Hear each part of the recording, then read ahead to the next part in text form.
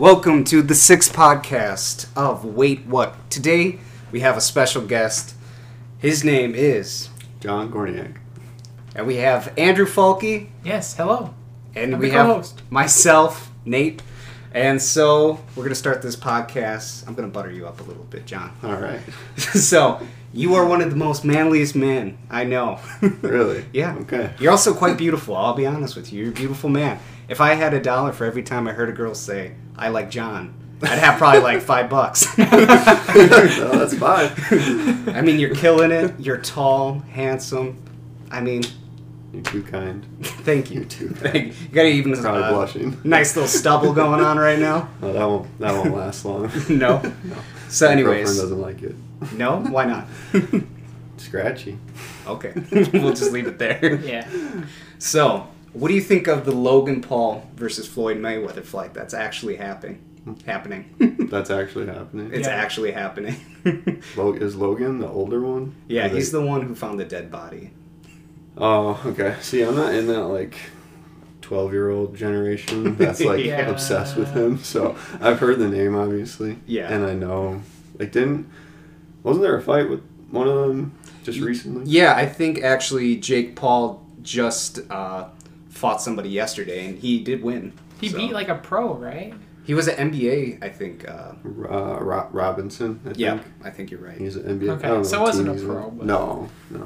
He Is Jake the younger one? Yeah, he's Okay. the younger brother. Well, then there was some fight between the older brother, too. Yeah, and he another versed guy. KSI, who was another YouTuber, and he lost that one. Oh, really? But he Okay. lost? Yeah. Oh. The first match, it was a draw. And then the second rematch, John's gurgling over here. He told me he wasn't hungry. I'm not. Yeah, so, but the second rematch, KSI came up on top. It was a pretty Oh, close wow. fight, though. Interesting. I So, didn't know that. I don't know. I think Mayweather will crush him. He's just doing it for the money, honestly. oh my gosh, There's yeah. no chance, yeah. There's literally no no way. chance. I don't even know why Logan Paul would even, consider it. It's Money! Why? Yeah. Come on! I mean, Conor McGregor fought him, Floyd Mayweather. And that was actually a fight. Yeah. And he still lost. if it was Yeah. So- if it was mixed martial arts, then I think Conor would have won. But in a boxing Probably, match, yeah. it's not. There's no chance. No. Floyd's too good. You can't There use was a- takedowns or anything. Who was wasn't there a fight before the Jake Paul one?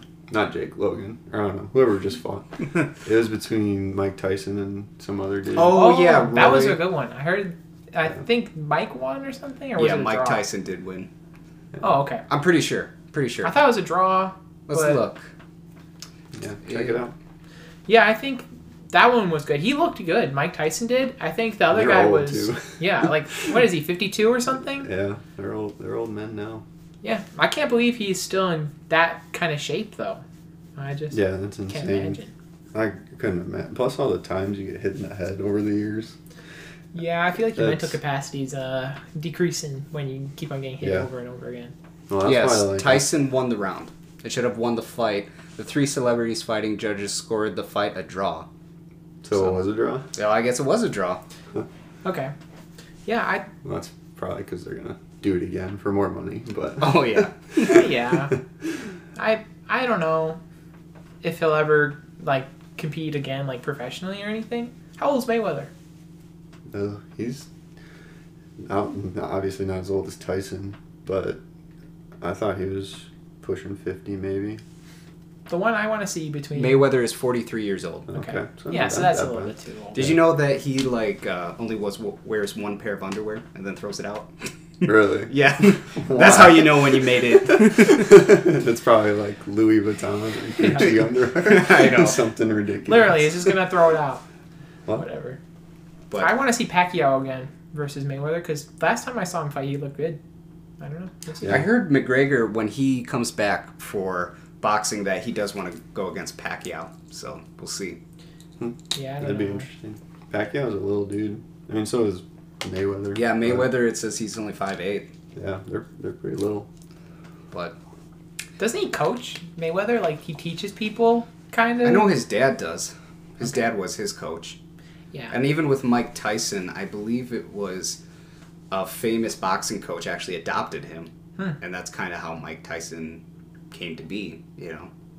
But moving on to our next part, you do hunting, fishing, like I said. You're very manly. Do stuff that I know nothing about. Andrew, do you know anything about hunting and fishing? Minimal. Yeah. But I used to fish when I was younger with my uncle, and it was boring. Well, I'll just tell you right now, I'm not much of a fisher. Yeah.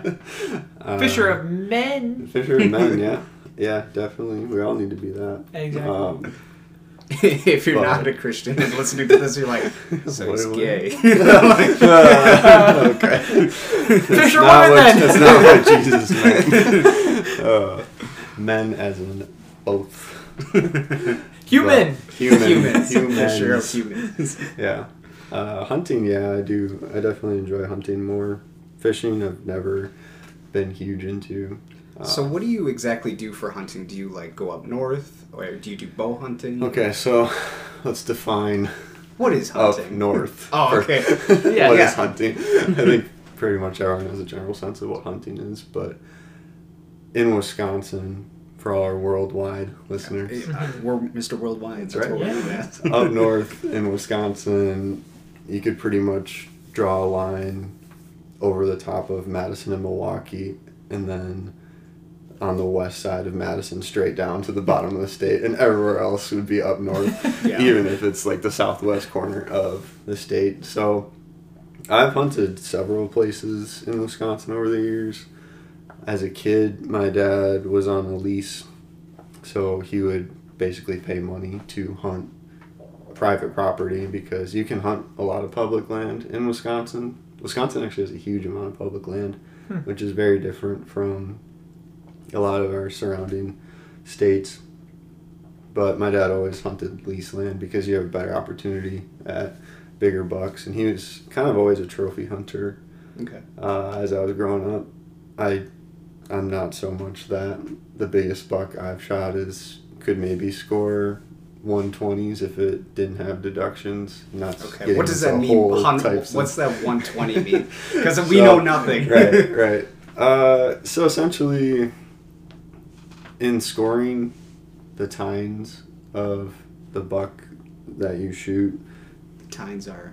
the antlers Okay. coming out of the head, they're bones basically that grow out of their heads, and that's the antlers. So if you see like Rudolph, red-nosed reindeer, any kind of How many points is he worth? well, depends which version. Pulp the animated movie. he was pretty little in that one.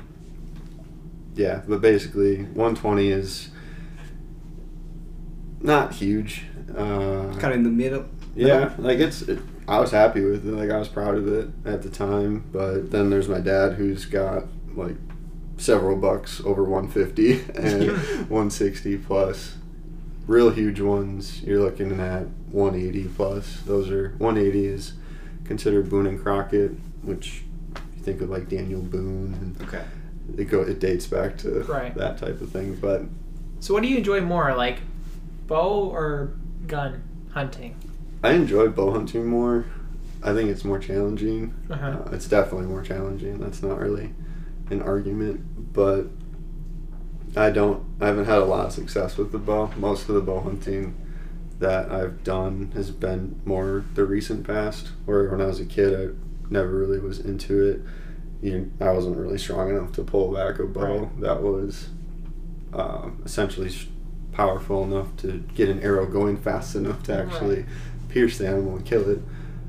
But I do both. I would prefer bow hunting over gun, but if I was gonna go somewhere like out west and do an elk hunt or a mule deer hunt, I definitely don't think I would do that with a bow. It's just too difficult. Yeah.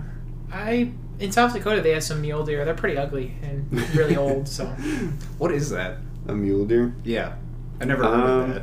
So there's differences in the tines, and kind of, I would say they're more, if you look them up, they're probably, what you're going to see is they're a little bit usually taller tined, Okay. but not usually as wide, if I'm remembering correctly. I think mule deer is also, yeah, they're a little bit taller, usually smaller bodies a lot of the times.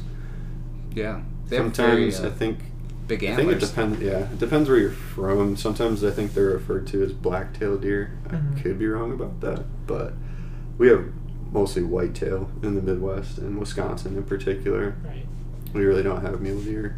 They were actually released elk into Wisconsin a little while back, so they're trying to get that herd Population going back up again. populated again. Yeah, but that that would be really really Was cool. that if over hunting that happened, or Yeah, there's basically conservationists trying Okay. to re-establish that population in Yeah. Wisconsin. They used to be pretty high. Same thing with like bison or buffalo. Basically the same thing. Mm. Like they got disintegrated basically Yeah. back in the days where they There were was, worth like, a lot of money. what, 300 bison left? And they Yeah, brought 'em back.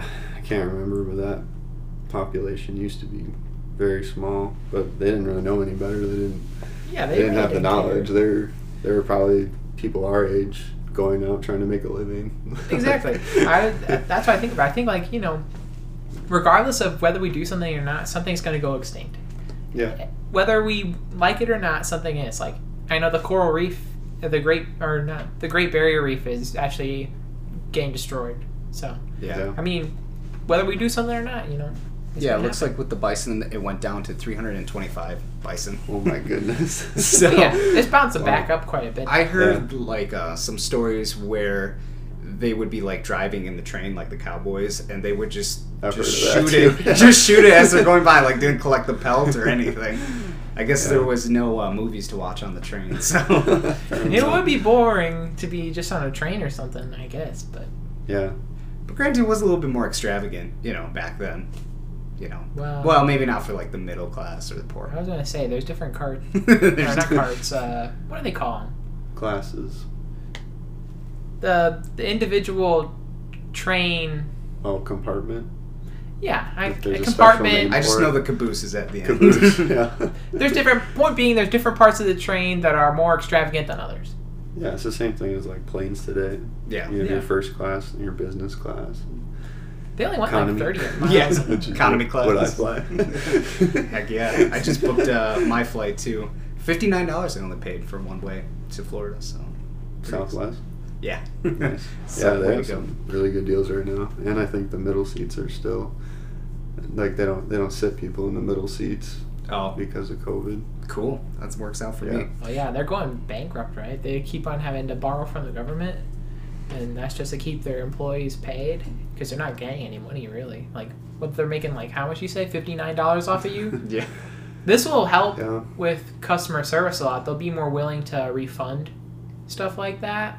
Stuff like if I don't want to go anymore or whatever, it'll be more accommodable instead because they were really rigid about you can't cancel your flight otherwise you have to pay us to cancel it and Yeah. everything. They won't do that anymore, I bet. But getting back to hunting, I was curious, how do you gut an animal? Like, Dakota was telling me a little bit yesterday, start at like the butthole. I don't know Yeah. what the nice way to the The anus. sphincter. Yeah. Yeah, essentially, some guys will use like two different knives, a longer one for that part of the deer, depending on the size of the deer. If it's a big buck, you're gonna need a longer, thinner knife to kind of pretty much make a circle around the butthole and pull out the poop chute, to put it in terms that we use, but I don't know that anatomical or whatever terms. The intestines. Yeah, sure. Well, kind of. It's mostly like the colon and that part of the deer. Then you kind of, from there, you would, if you're by yourself, it's tough because holding both the rear legs open, like you have the deer on its back and then trying to hold the rear legs off to the side or kind of like kneel on them. Mm-hmm. And you take that first belly fat type layer and the fur from the bottom all the way kind of down Mm-hmm. towards the sphincter area and work it all the way kind of, some guys do it differently. The way I've done it is I kind of only take it up to the rib cage area, and then from there you can get a gut hook and like rip open the entire rib cage straight up almost to the throat if you really want to. So do you have to break through the sternum then? You don't have to, because you can once you got that all open, you can reach up in. Okay. You basically cut the esophagus and the trachea, and from there you can pretty much rip everything right on out. And It's do you not do difficult. that when you shoot it and you do it right away, or do you do it when you bring it back, or? Depends on the drag. If you have a long drag, like if you're on public land and you Yeah. have to drag the deer because you can't have a motorized vehicle back there, and you have to drag it 3/4 of a mile to a mile, you're gonna gut it and Yeah. where it's lying because it's gonna be heavy. What we did for Pastor Tim actually shot a doe when I was up with them last, and we just brought like a sled, honestly, like Yeah. what you would go. That was a great to- photo, by the way. Which one? I think Oh, Dakota yeah, yeah. posted it Mhm. of you guys all together. Yeah, just standing there. Yeah, Yeah. that was that was great. Well, no, that was about a mile from where he shot it, probably. But yeah, you just bring a sled and you throw the deer on the sled, Okay. and that makes it real easy. Especially not real easy. It's still a lot of work, depending how far it is. But if there's snow on the ground or you're going down a hill, it's super easy. But once you get to those uphill climbs, it's Yeah. it can be a struggle. So we'll tie like a big stick to the end of the rope to the sled and have two guys just kind of pushing or dragging at the same time. Mm. So we got that one out pretty quick for how far away it was, actually. But Well, What do yeah, you- you guys were pretty all experienced Yeah. hunters too, so that Yeah. helps. yeah, What do you find is easier, hunting in a tree stand, like, or in a blind? Easier. The blind is going to be easier from the standpoint of comfort Mhm. and being warm. You can't really hunt a blind. You can hunt a ground blind on public land, and you could bring in like a little propane heater, and you could sit in that thing all day and be fine. It is weather dependent. You might have better luck and visibility. You're gonna have better visibility out of a tree stand, guaranteed. But I've done both. So, like when I was growing up as a kid, my dad on the private land, we had a bunch of box blinds built and set up, literally like probably 15, 20 feet high, using 4x4s and framing. He's a carpenter, Hmm. so he figured out a system that worked really well to do that, and we would put windows all the way around it so you could have really good visibility. But I'd say for public land hunting, guys have success both ways, but tree stands usually a better option. Usually, tree stands are in more open areas, I think, right? If I You can get into less open areas. I mean, you want to typically be somewhere that there's a lot, like deer sign, like trails Uh-huh. and scrapes, or scrape would be where a deer is kind of marking. It's kind of like dogs do. Like they'll just pee in a certain spot to mark their territory. Deer do similar things. So they'll scrape the ground, poop in it, pee in it, scrape it. It's what they do. Yeah. And so if you're in one of those areas and you get a good tree that you can climb, they make different types of tree stands. So there's climbers, which you don't need to set up like ladder sticks on the tree and then set up the tree stand and strap it in. Like you're kind of climbing up the tree with this climber. Interesting. Almost like utility pole workers would. Right. I forget the linemen, I think they're called, but that's what we use typically on public land. I think you can now leave your stands overnight in public land legally, but they can get stolen, which can be a problem. Not likely, but you can lock your stand as well. So what do you do when you sit up there, other than when you shoot something? Well, it's a good time to take a nap, usually. Probably not supposed to do that. Yeah, that doesn't seem too safe. Well, a lot of guys wear safety harnesses. I have. Not every time. Yeah. I'll tell you that. But there's areas where you, by law, have to wear a safety harness. Like Fort McCoy is an area I've never hunted before. We hunted there one time this year, and you have to wear a safety harness. So I wore a safety harness. Oh, I was about to say, I'm like, how do they know if you did or not? They don't. But like that was I'm also not huge on just jumping into a spot that I don't know. I didn't know that land at all. We kind of drove around, and it's a huge area. We kind of found some spots we were going to set up in, and a lot of people hunt that too. So like I got up in my stand up in the tree, and not even 15 minutes later, I could see another hunter walking towards where I was at. Okay. And then he literally sat down probably 30 yards from me, didn't see me. My camo must have been great, but he didn't see me, so I was literally whistling at him to get his attention and waving at him so he would leave. Because like usually hunters are pretty respectful, and if you're in an area before them, they'll leave. They'll go find another spot. They're not usually jerks. Yeah, how does that go? Because like you don't want to accidentally shoot somebody. So They wear orange, right? Well, I mean, you were wearing camo, correct?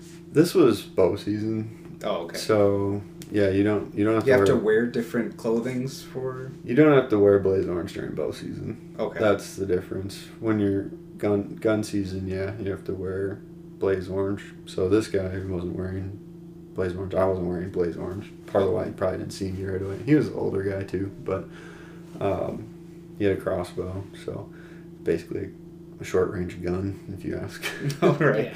Avid bow hunters, but my dad used a crossbow, so I can't really say anything. I had to use a crossbow one time. I actually broke my thumb one hunting season just before it when I wanted to use a bow for the first time, so I couldn't. So my dad let me use his crossbow, which is cool. I got a deer with it, but it would have been. I could have got it with an actual bow. It was that close. So I mean, if you're a good bow hunter, you can shoot ranges similar that a crossbow can hit accurately, but it just depends on skill level, practice. Do you use the release thing, or do you like go by? I use a release, so it's like it's got a trigger on it. Essentially, it locks into the loop, and then when you pull the bow back, it's not going to release until you hit that trigger again.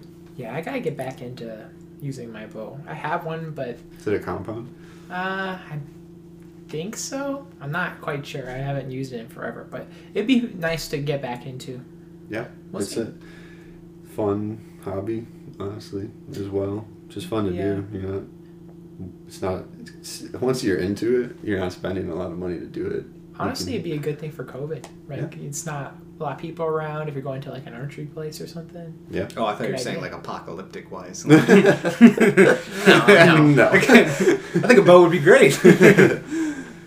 But other than hunting, do you have like anything else you kind of like to do? Like you got any guilty pleasures, John? Guilty pleasures. Like for me, I don't know. Before I go to bed, I like to watch. I like to watch competitive food eating videos. Oh my goodness! What? I don't know why. It just soothes me. It makes me feel like my stomach's full, and then I go to sleep. I think that's what it is. I don't know.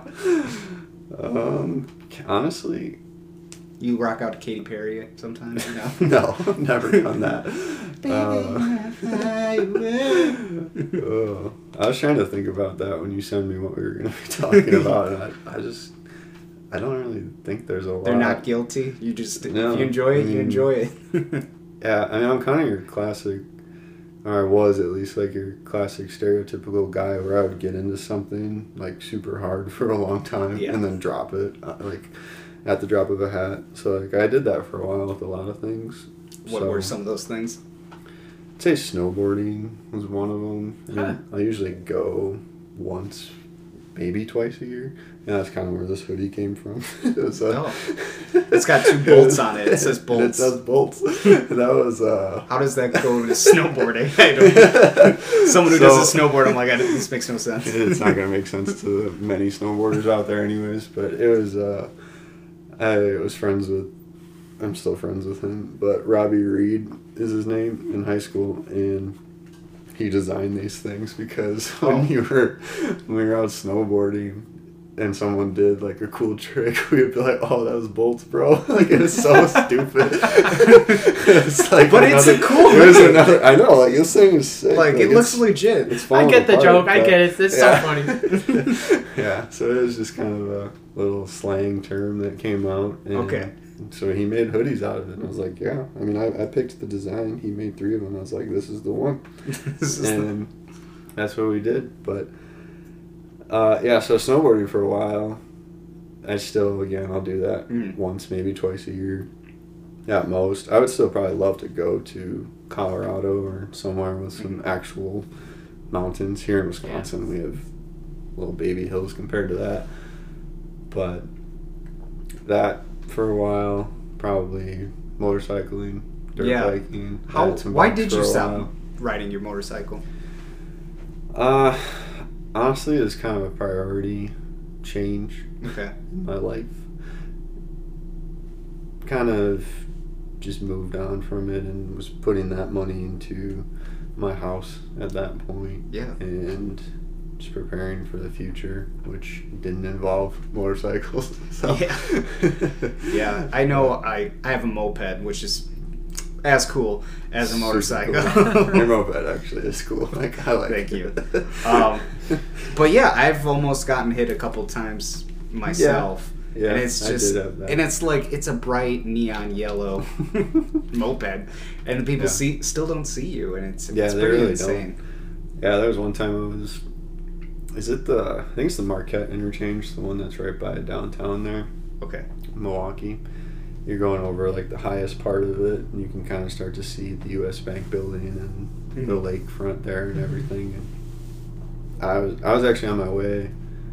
It's funny because you just had Nick on your podcast. Yeah. And I was on my way to actually visit his college with him and sit in on a philosophy class with him. Oh, okay. Yeah, and that's Concordia, so that's Grafton or further maybe. I don't remember, and I was on my way to that, and I wasn't, really speeding. I was keeping up with traffic. Yeah. I was in the third lane from the left, and this car flew over 2 lanes, didn't even look at all. Yeah. And if I didn't slam on the throttle and speed up, she would have hit me in the rear tire, and I would have probably been injured pretty good. But that was kind of a scary moment. That was really one of the only ones. Yeah. I've gone way faster than needs to be stated. Don't even want to state it. Did it have 3 digits, John? There may have been 3 digits Okay. with a decimal point, not after the first 2. But yeah, that's a need to know basis. We won't pry. So, was it 121? No. Yeah, one of my friends, he knew somebody. I know, it's like, my friend who knows a friend. Yeah. But anyways, it's a crazy story. It's worth sharing. Mm-hmm. He was riding his motorcycle, and some guy saw him driving his motorcycle, got out of his car, and then, killed him. Killed the guy driving the motorcycle because he thought he was a racist because he was driving a motorcycle. Yes. I swear. How did he kill I know, it doesn't make any sense. I don't know. How did he kill him? How did he kill him? I don't remember. I don't remember if it was a gun or if he ran him over. I want to say... Wait, you said he got out of his car, right? Yeah, okay. I'm sorry, there's some he holes in opened this. the car door and then the bike... Either he got out or shot him, or he went and ran him over. But anyways, he killed him because he thought he was a racist, just because he was riding a motorcycle.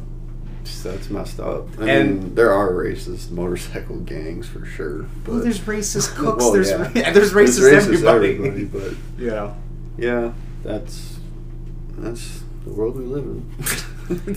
I just was because I had asked my friend. I was like, "Why aren't you riding your motorcycle?" He's like, "I'm going to take a break," and he told me what had happened. I was like, I would too. Wow. Yeah, dude, that's so dumb. I've seen so many.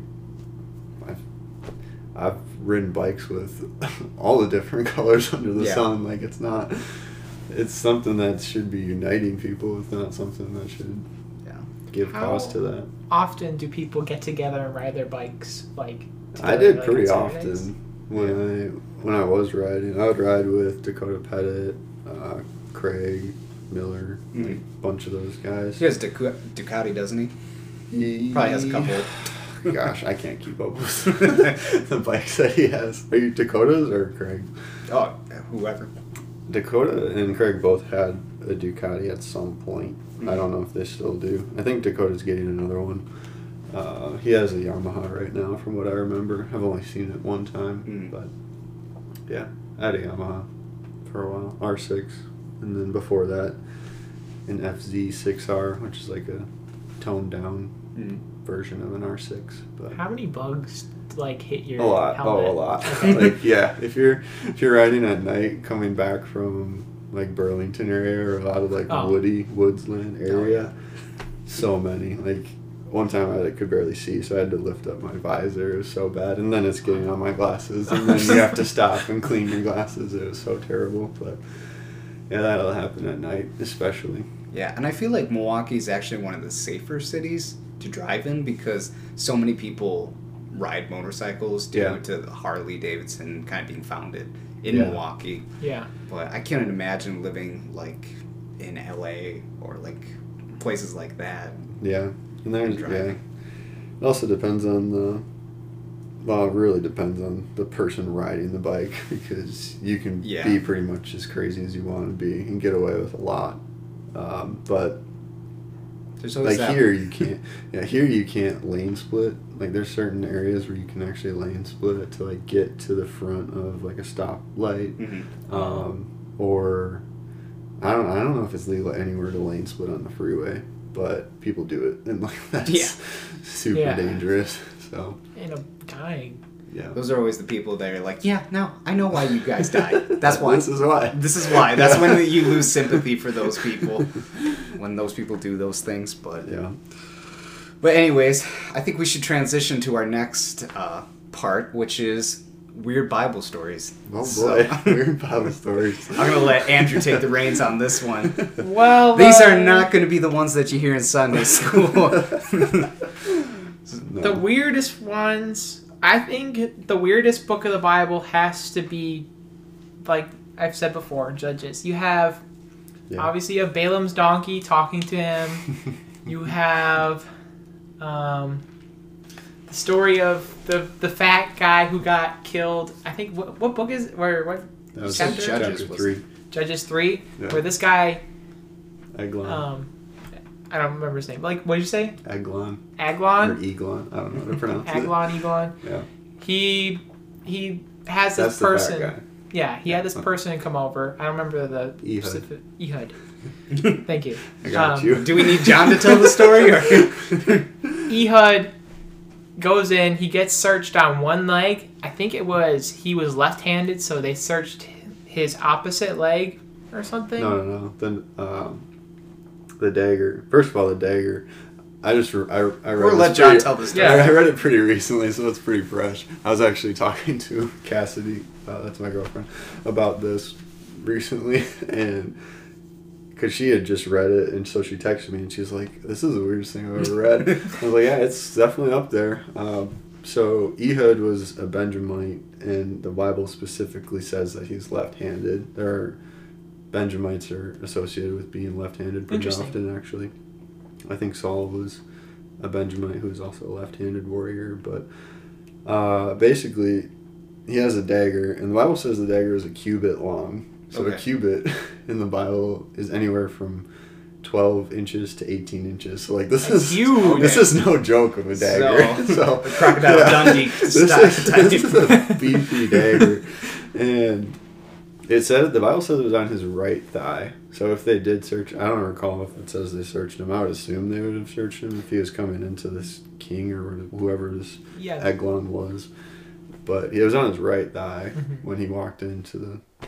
They would search the opposite. They searched the opposite one. They didn't find anything. They left the room, and he goes in, stabs him, and it says, I think it says the dirt came out when he did that, when he stabbed him. Well, first of all, you can't miss this part of the story because it's great. He walks in and he says, "I have a message from God for you," and then stabs him.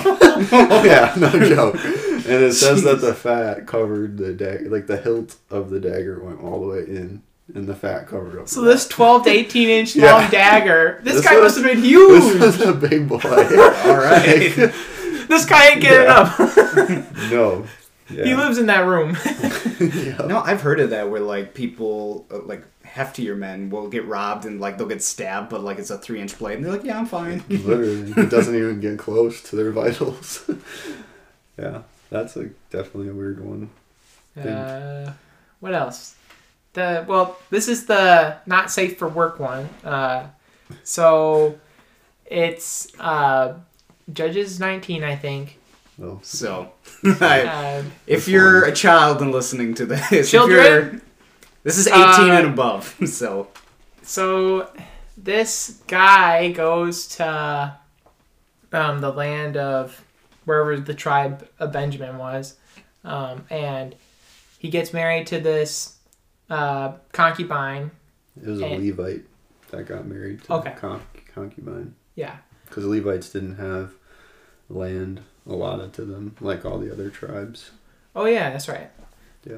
And Anyways, I'll let you continue. he goes and like has like a party for so many days straight. I'm not exactly sure how many days straight it was, but he's at his father-in-law's house for a ridiculous amount of time. Like, you should not be partying that many days straight. Then he goes into the city. He's on his way out to leave, and he goes into the city and he decides he wants to party one or two more days there. And the people of the city are drunk or whatever, and they want someone to have fun with. So the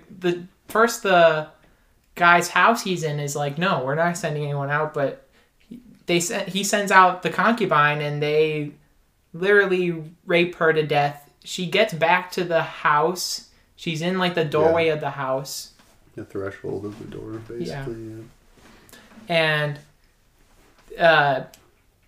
he opens up the door, tells her to get up. Obviously, she's dead. She ain't getting up. He cuts her up, sends her to the tribes, and it's like a 1 versus 11 tribe war. yeah. Yeah. Why did they cut her up, anyways? So he could have proof that she was dead. Essentially, he was essentially trying to use it as a call to war against. Like, look at what these Benjamites did. Oh, okay. So Yeah.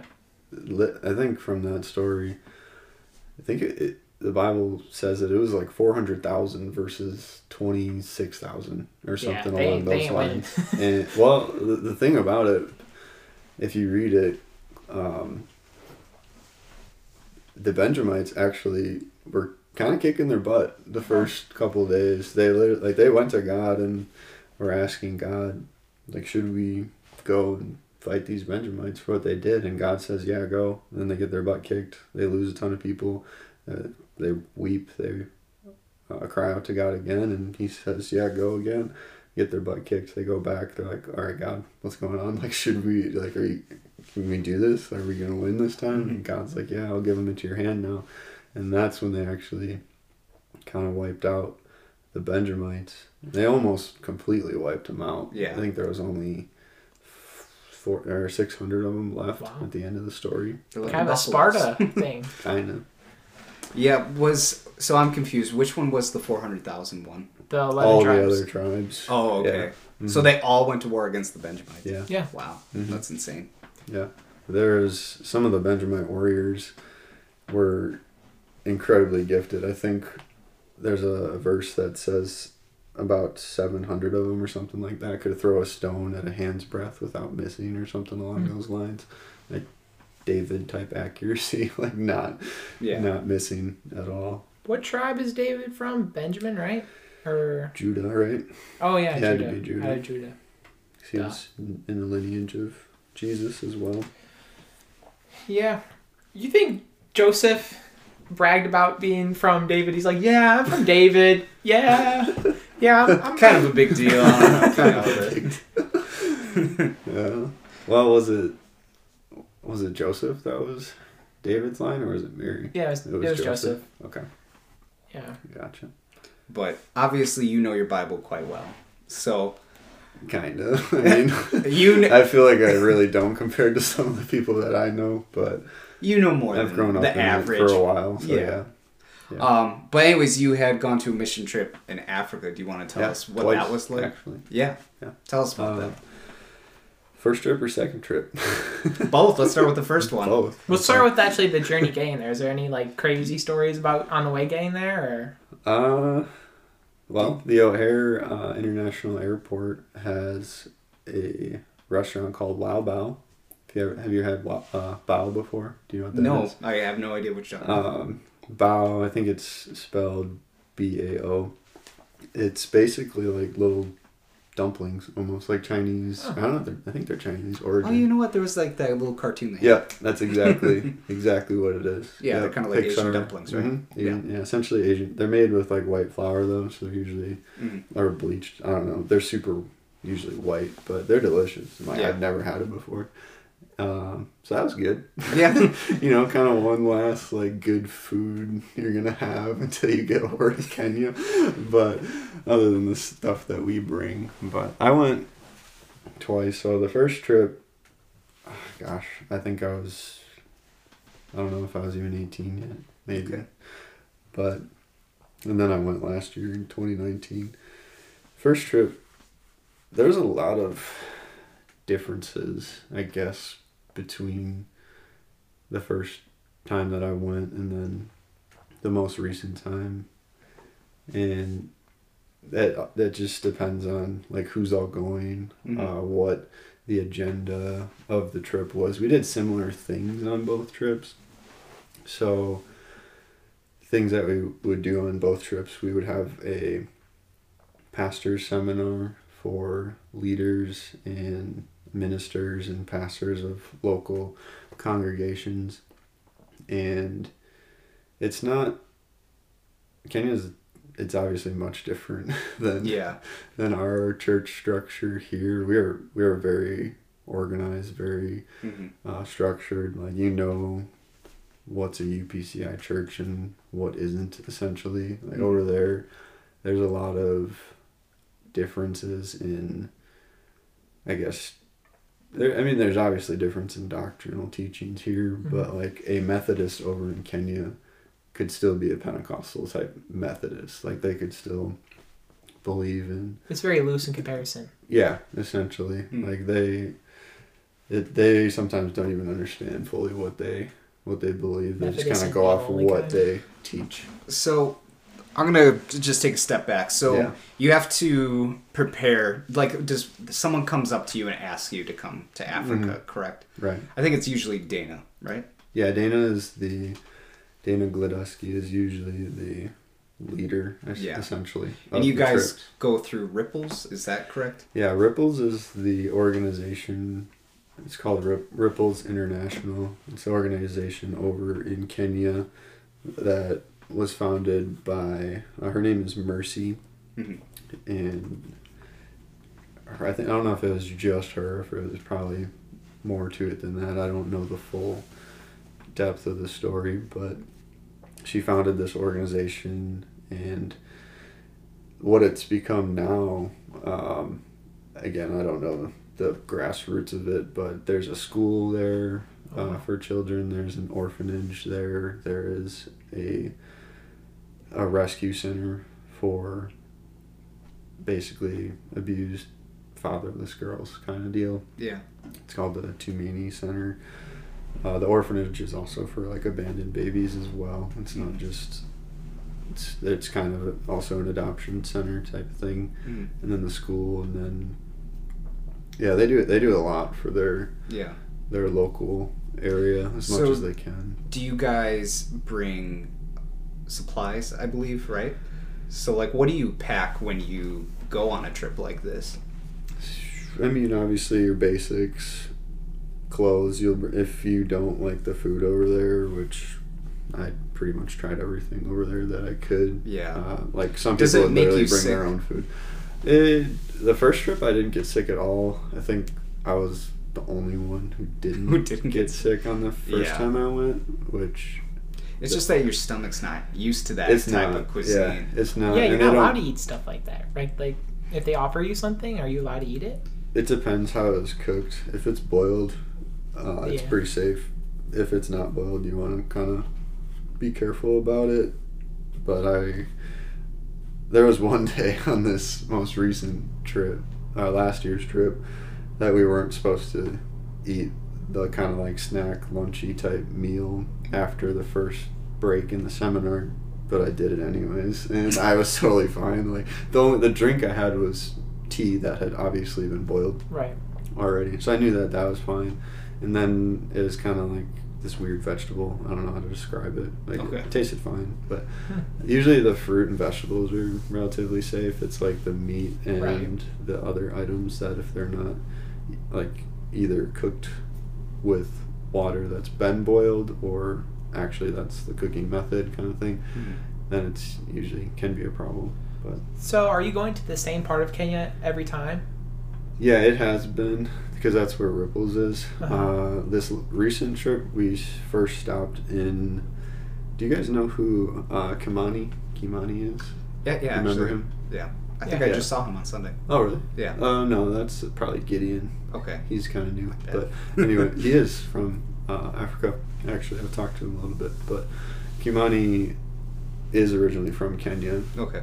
and so our first stop was to his home village, like in Kenya, and it's middle of nowhere type of deal. Like Yeah. it's pretty rural.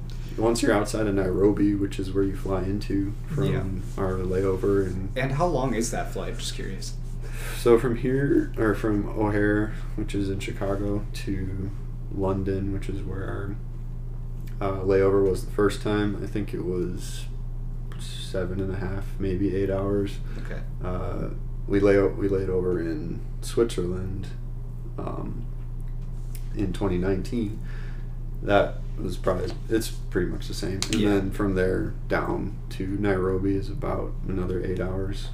Okay. And then from the airport, it's the first trip we took a bus ride right away. Like there was no break. Yeah, and 6 hours straight to where we were staying.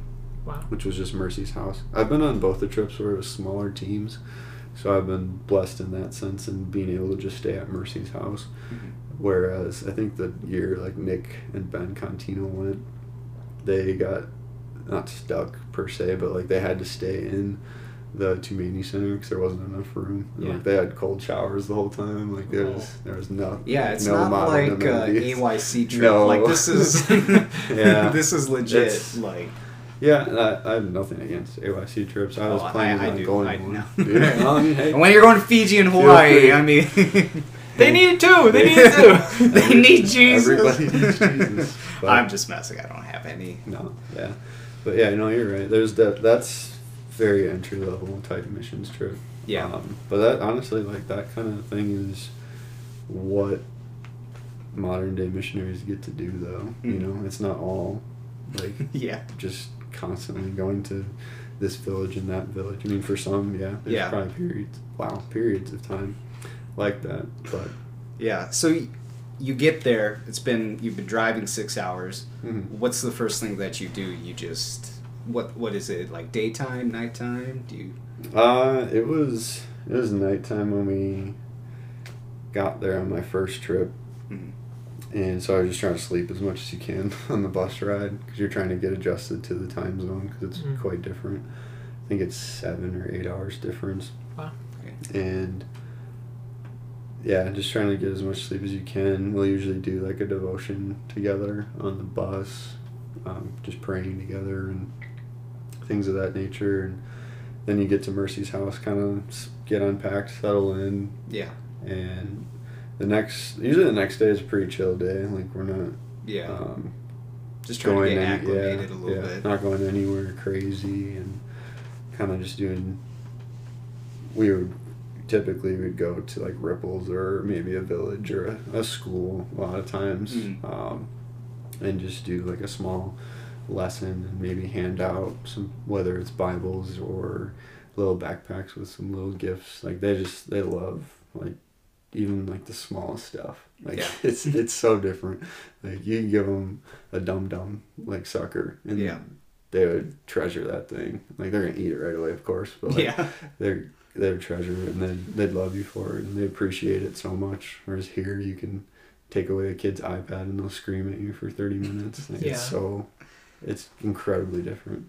Dana I remember her mentioning that you have to actually like bribe the people, like in order to get like some of the candy in. Is that right? Or So I don't. She may have run into that problem some of the trips. Like when you're in their TSA, if you want to call it Yeah. that, is That's not what she's talking about. Right. I remember she had. I Yeah. think she said she had to like kind of bribe them in order to get like the food into the country. Yeah, there is some of that goes on. Yeah. 'Cause I mean, the guards, you don't know where they're going home to sleep at night. Like, they could be in a village that's starving too, kind of Yeah. deal. Mhm. Maybe not necessarily Nairobi. Nairobi's somewhat modernized. I mean, Mhm. it's not nothing crazy. Like, they don't even have a good road system there, really. Like, there are roads, but instead of like traffic signs, it's speed bumps every anywhere from 200 to 500 yards. It's ridiculous. So Yeah. A little bumpy. yeah, and you have to slow. Like, we're in a big bus, we have to slow down for them every time, kind of Yeah. deal. But yeah, we do So- a lot of cool things. The majority of Africa is still like sorted out by tribes, like even politically. Still, if I'm correct, like at least in your experience in Kenya. Honestly, we only went to like when you think of like an African tribe and you're thinking of like warriors still using like spears type of thing, Yeah. and being able to hunt like the actual like African land. Like, we don't go to a lot of those types of Well, yeah. villages. I But mean, like we- even that, like yeah. even just day to day. yeah, that's a good question. I don't know how it is in most of Africa, or really even in Kenya. We did go to a Samburu tribe is what they're called. So like, that's a specific tribe. But yeah, from what Mercy, who's kind of the leader of everything over there, her husband, he is originally, I think, from Ghana, and he's like a leader of a tribe in Ghana. So Oh, maybe Ghana's wow. maybe more separated like that. I don't know too much about that. Yeah. So, I know one day you guys had built houses. Was that correct? Yeah, Which were if you kind of want to like. call them that. Yeah, why don't you tell us about that? Because you are Yeah. and your dad are both kind of. Are you considered a carpenter or? Yeah, I mean, Okay. you can go with that. Carpenter, general contractor, basically. See, So, manly man. I'm telling you. sure. But, yeah, so you get to these villages, and their version of a house is like the biggest stakes that they can find, all placed next to each other with maybe some scrap metal for like holding up the interior of the siding and whatnot. And what we do is, it's super cheap to do as far as financially. The work is pretty difficult, but what we do is based on part of like our cost for paying the trip goes to this, or people can sponsor another one of these houses. But we'll go in and they'll hire usually 3, maybe 4 like Kenyan carpenters kind Okay. of thing, and they will assist us. And their system is they'll have kind of how you would kind of do it here, where it's not you're not laying a concrete foundation or anything like that, but you are starting at the bottom with bigger beefier pieces of wood, not even 2x4 quality. Like, they're not straight Yeah. at all. Like, it's not nothing like here. But So do they like just find these logs and sticks? no, Or they these ones bring them in? these ones are legitimately brought in by these Contractors. contractors, carpenters over there, and we gotta unload them off the truck and bring them into the village. Like last year, we were in this one, and it was surrounded by like these really sharp thorn bushes to keep wild animals out. And so in there, like those bushes knocked down the wind so much. Like, it was a really windy day as soon as Yeah. you step outside, and it was actually kind of cool. It was nice. But then you get inside here, and it's red hot sand, Yeah. and you're just dying, sweating, and right in the sun all day. But they're used to that. They don't. It's nothing new to them. But for So us, how it's would you different. And, build it? You said you had to yeah. lay the foundation. Yeah, essentially you start with the bottom, and you're kind of making, I'd say it'd be about this one was bigger. This was like a triple decker type of deal. Not like height wise, but like width. It was wider than any one we've done before. And so I'd say it's probably 30 feet by 8 feet or so. Like, it's decent size. Mhm. Maybe 30's pushing it. But yeah, laying those ones out, they would use machetes to kind of carve off like angles, and then those angles would get seamed together and literally hand nail everything together. And then same thing, you'd build up the structural pieces going vertically on the corners and wherever they were going to divide out a room. Once that's all set, you do the top around as well, kind of like the bottom, and kind of brace it the same way you would brace an exterior garage wall or something that you're putting up here, just having an angled piece kind of holding it. Usually there's enough people that are holding stuff to be able to brace everything. Yeah. For the roof, it's just like sheet metal, like tin sheet metal, kind of like those pieces that you'll see that just kind of fit into each other. Mm-hmm. To keep out any rain, which they don't get a whole ton of rain in that area we were in, but that's the roof. And then for the siding, it's like it ranges so much, anywhere from like 4-inch pieces to like 10-inch pieces wide, that you literally have to hand saw to the right length. Yeah, I know you guys had brought in Milwaukee. Yeah, we did. Brought in Milwaukee electricals. Yeah, we brought some Milwaukee skill saws. They had donated, correct? Yeah, Milwaukee donated them, which was really cool. And then they had donated batteries, and Ripples lost the batteries that we had there from the year before. So we didn't have our saws. So that was a bummer. Yeah, honestly. it's not like you can go anywhere and pick up the batteries. No, those are pretty specialty type batteries. But yeah, I mean, we got it. You get it mostly done. We didn't completely finish that one because it was so huge. Granted, it was Ian, my dad, Richie, and I, and then their carpenters, some of the guys from Ripples, but like some of those guys aren't very handy. Like it just trying to get them to sit there and hammer for the entire day. Like it's not gonna happen. Like they don't have that muscle memory. They're not used to that. They're gonna get carpal tunnel or whatever. Yeah, by the end of the day. But yeah, that's really cool. I'm just seeing the joy on the face of like because you meet the family that's gonna be living there. Yeah, and you know who they're gonna be. And like there was a woman with like 5 or 6 kids, and we give them some food and everything, and kind of set all that up. I know one year we built a house for these ladies, and the ladies of the village, they literally came in and like danced in the house and like prayed. There's a lot of dancing in Kenya. Yeah. Like, did you join them in the dancing? Yeah, I did. Yeah. So how did they dance there? Like how does I'm legitimately curious. I'm like, it varies. I feel like it's a lot of feet stomping kind of. There is a lot of that. Yeah, they move their feet a lot. Like when they're dancing with us, they know that we don't. No, you don't know. Like you don't know the moves, right? We don't got their moves, but so that's kind of just like do whatever type of dancing. But they coordinate some of their dances like pretty well. It's pretty impressive. That's cool. Yeah, it is really cool, and their language is so cool too because they're singing when they're dancing too. They're not just dancing in silence, like they're singing. So it's really cool to see. What country colonized Kenya? Like, what do you think? He's not gonna. I was just asking You're that. asking me the history of Kenya, and I was asking that in general. So I was really asking Nathan to look it up. Probably England. Who colonized? If I have to guess, it was probably Because I know England. Ethiopia is the only one that didn't get colonized. Oh, really? Yeah.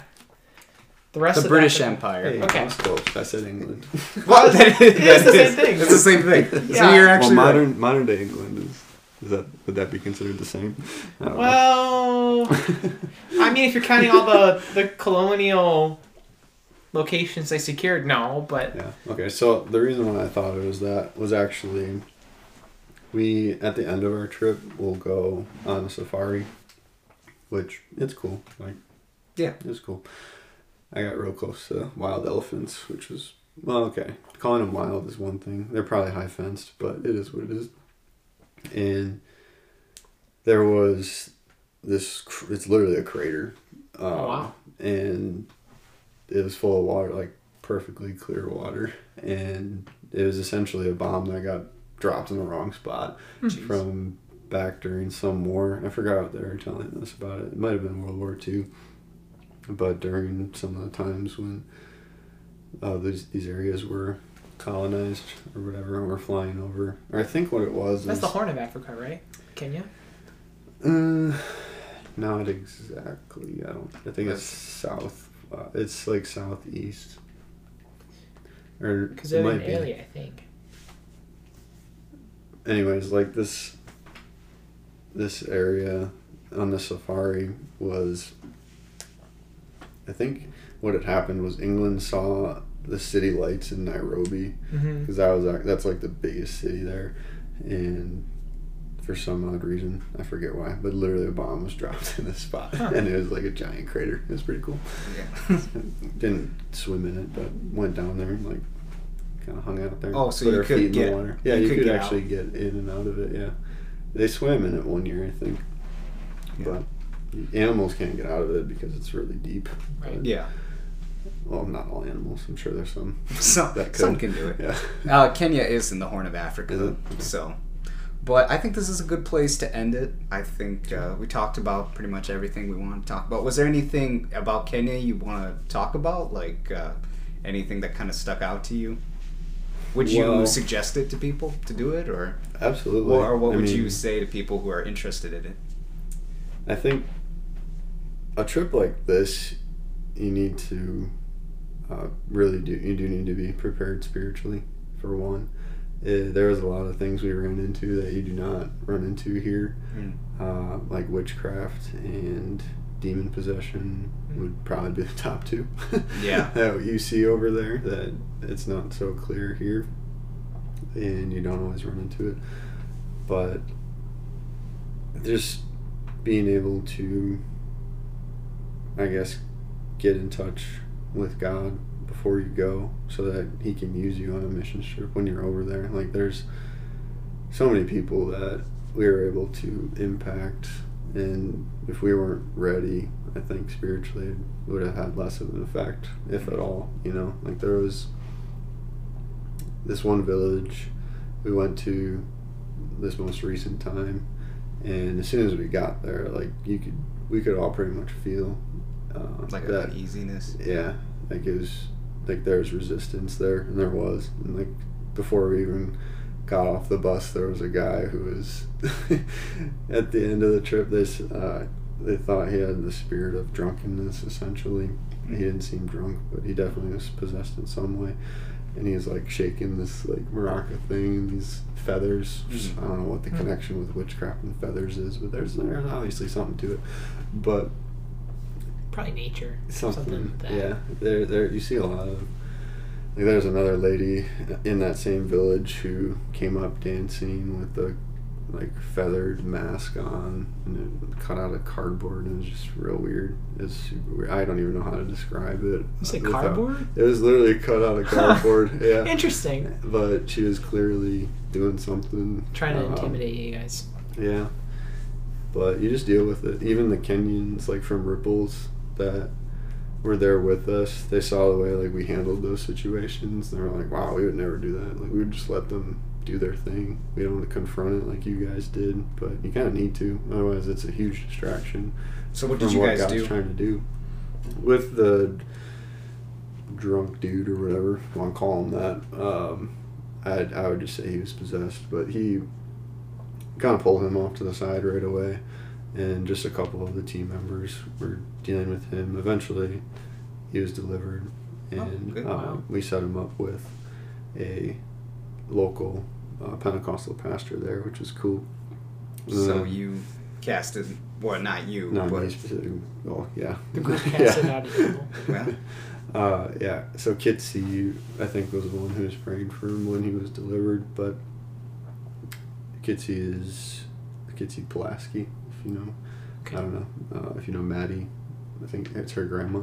okay. But real close friends with Dana and everything like that, and huge part of donations to Ripples. But anyways, this other lady too, like Kitsy and I just walked up to her right away. Kitsy made her take the mask off, and like just started a conversation with her to find out what was going on, and eventually she left. I don't know what happened with her. There's just a lot going on when you're in these villages. There's thousands of people usually, and like school children too. Like it's Yeah. their entire school comes out, so you're trying to give them a message. You're trying to have a worship service with them. It's more than just showing up and giving them stuff. Like it's not really the end goal. The end goal is to set up people in these villages that can direct and lead them spiritually, you know. Yeah. And there's a good amount of that village that were Holy Ghost filled already and baptized, and we were able to meet with them and pray over them and everything. It was really cool experience. Yeah. So, I mean, the harder it is, the more I feel like fulfilling something is. Yeah, Just definitely. in general, and especially to this, you know. Absolutely.